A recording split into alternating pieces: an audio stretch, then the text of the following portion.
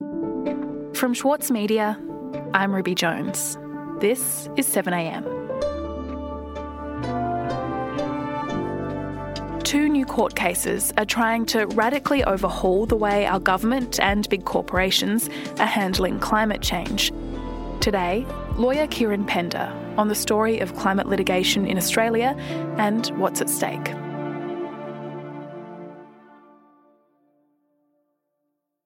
Kieran, can you tell me a bit about some of the legal cases that you've been reporting on for the Saturday paper? Who are the people suing over climate change? Sure. Well, there have been two cases just recently that have hit the headlines. One, Kata O'Donnell, who's a 23-year-old law student at La Trobe University. I can't even remember a time when climate change wasn't a concern to me. She was getting a guest lecture from a climate lawyer a year or so ago and was struck by inspiration to act in this space. And so she's suing the federal government with the help of that climate lawyer, a guy called David Barnden. But I've just been really interested in the financial risks of climate change since I heard my lawyer come to university and give a lecture about it. Kata is arguing that the government, in issuing sovereign bonds, failed to disclose material financial risk to those bonds, and that material risk being climate change and the impact that the climate crisis might have on the Australian government and the Australian economy. Most people are invested in government bonds through their superannuation account. So investors need to be aware that climate change is going to have a severe impact on our economy and therefore the value of government bonds. So if that succeeds, it'll be really seismic. And then David's also acting for another young person, a 25-year-old called Mark McVeigh, who's suing his super fund, Rest Super. Mark was searching online for what his super fund was doing to address climate change and take climate risk into account in those investments they make on his behalf. And he found nothing. So he wrote them an email saying, "What are you doing?" And, they didn't respond adequately, and so now he's suing them. Mm-hmm. Okay, it's one thing, I guess, to be upset at the way in which governments and organisations are dealing with the climate crisis, but suing is another thing altogether. So what has taken them to this point? I think they feel that both the government and corporations aren't doing enough. So for Kata, she said to me, she's so upset and angry that it takes young people like her and Mark to bring the government and big corporations to account, but ultimately not enough is being done on the climate crisis, and therefore they've resorted to the courts to take action. The current way that the government is dealing with climate change leads to despair for me a lot of the time. I see almost denial and inaction, and it's really disheartening to have our leaders not take this risk seriously. Let's take a step back then. What is the precedent for this, for taking legal action on environmental issues like climate change? Australia has quite a rich history of environmental litigation. Really, in the 70s and 80s, people began to contest planning decisions, ministerial decisions around development and projects on environmental grounds. So it's not really that surprising that climate was the next step. And in 1994, we saw the first court case consider climate change in the approval of a coal power station, and the New South Wales Land and Environment Court, they approved the project, but they said that the developer had to take a number of steps to mitigate the climate impact. So really, ever since then, climate has been on the agenda for Australian lawyers seeking to address the climate crisis, and there have been many cases of that nature. One of the people I spoke to for this article was Elaine Johnson, who's at the Environmental Defenders Office, and she's really been pioneering these cases. She led a case for the EDO recently. It's called the Rocky Hill case, the Gloucester coal mining case, where the New South Wales Land and Environment Court blocked a development on climate grounds. The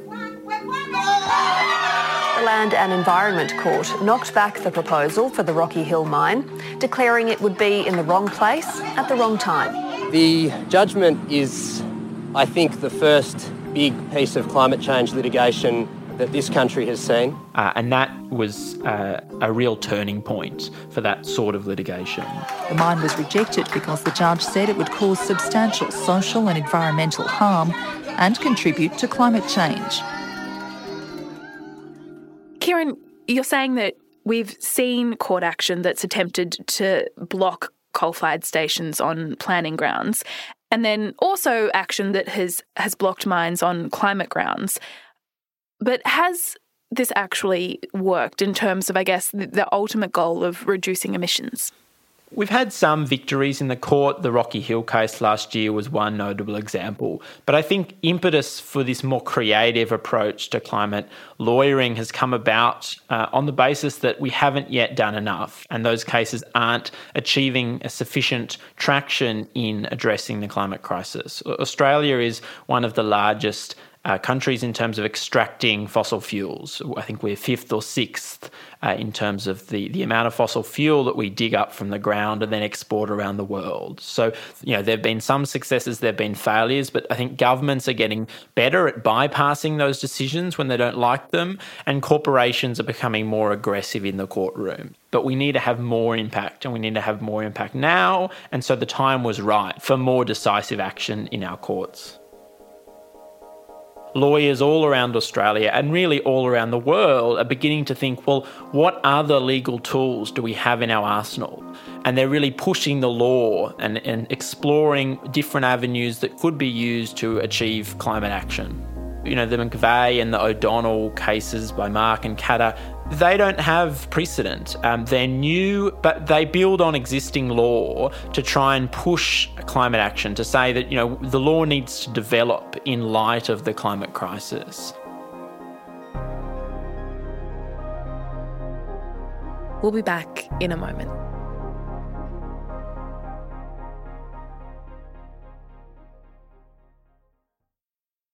For Sloane Crosley, writing about the loss of a friend may not have provided catharsis, but it did allow for the possibility of a better ending.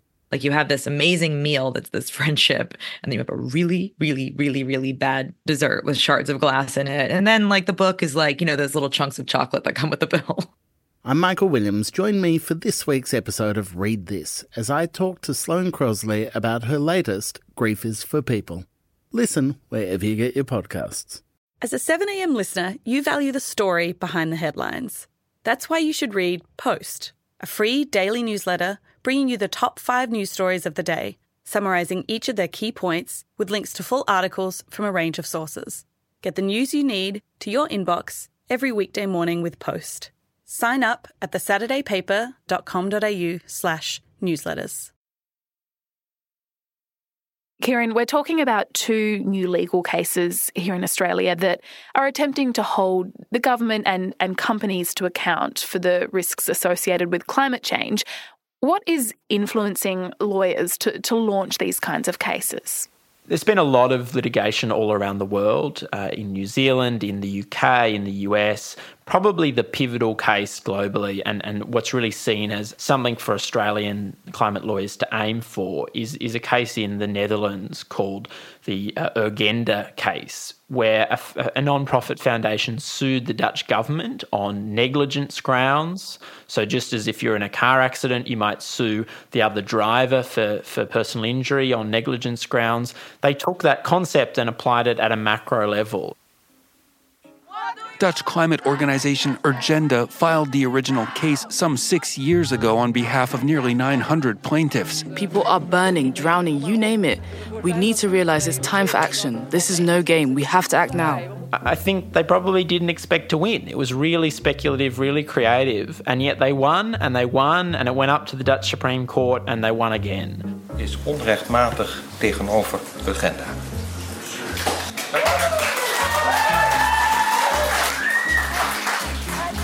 They're currently contemplating what coal-fired power stations they're going to close.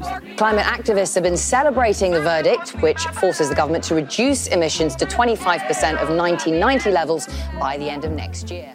The Urgenda case was led by a Dutch lawyer called Roger Cox, and he gave a speech during that case where he said that he thought that other avenues had failed and courts were our only hope in addressing the climate crisis.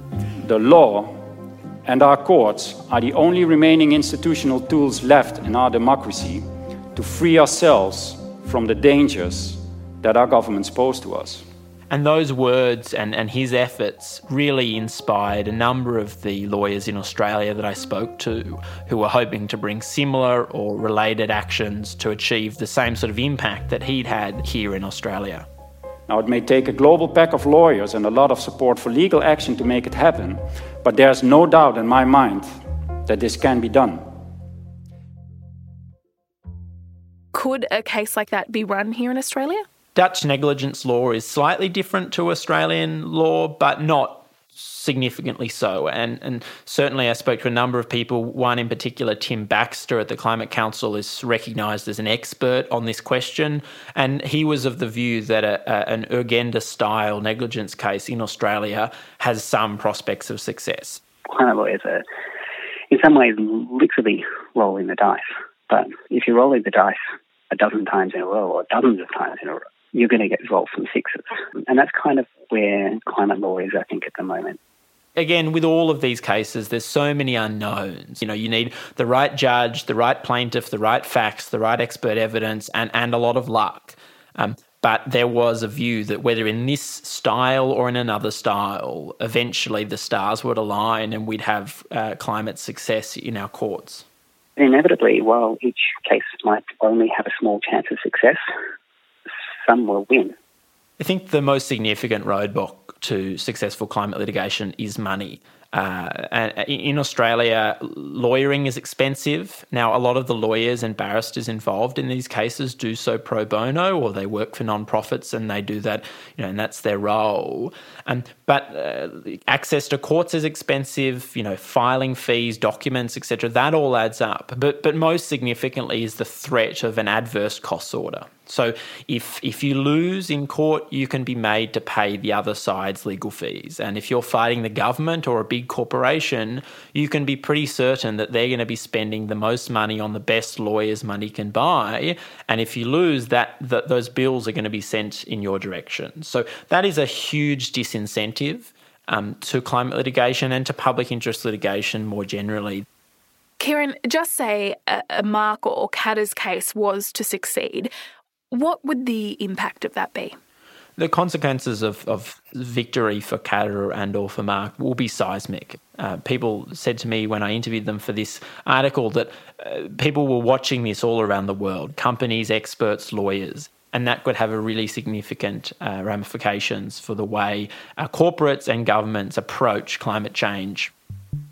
Well, this case is the first of its kind in the world, so we could expect to see other similar cases pop up around the globe, and it could also mean that governments around the world really have to start to think about how they're going to address these risks. And, those are two cases and they're both fairly narrowly focused on the financial element. But more broadly, I think there's strong prospects that these different ranges of cases that are going to be brought in the future will have a positive impact on Australia taking climate action.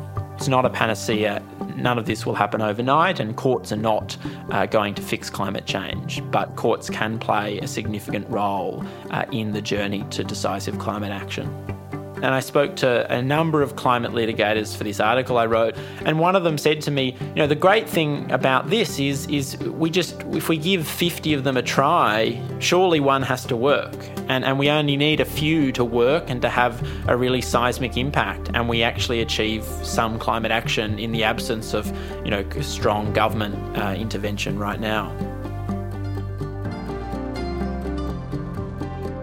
Kieran, thank you so much for your time today.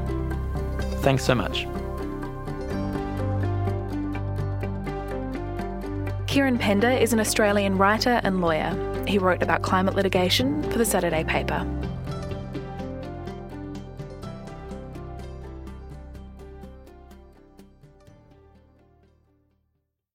With award-winning news coverage and reviews, the Saturday paper is essential reading for everybody.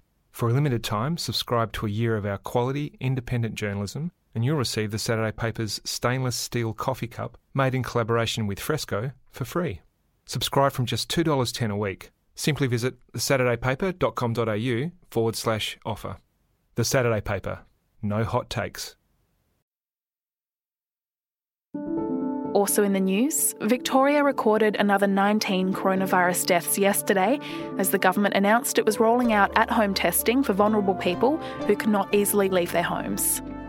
The government has also launched a new advertising campaign featuring people who've recovered from coronavirus, discussing the health impacts they experienced.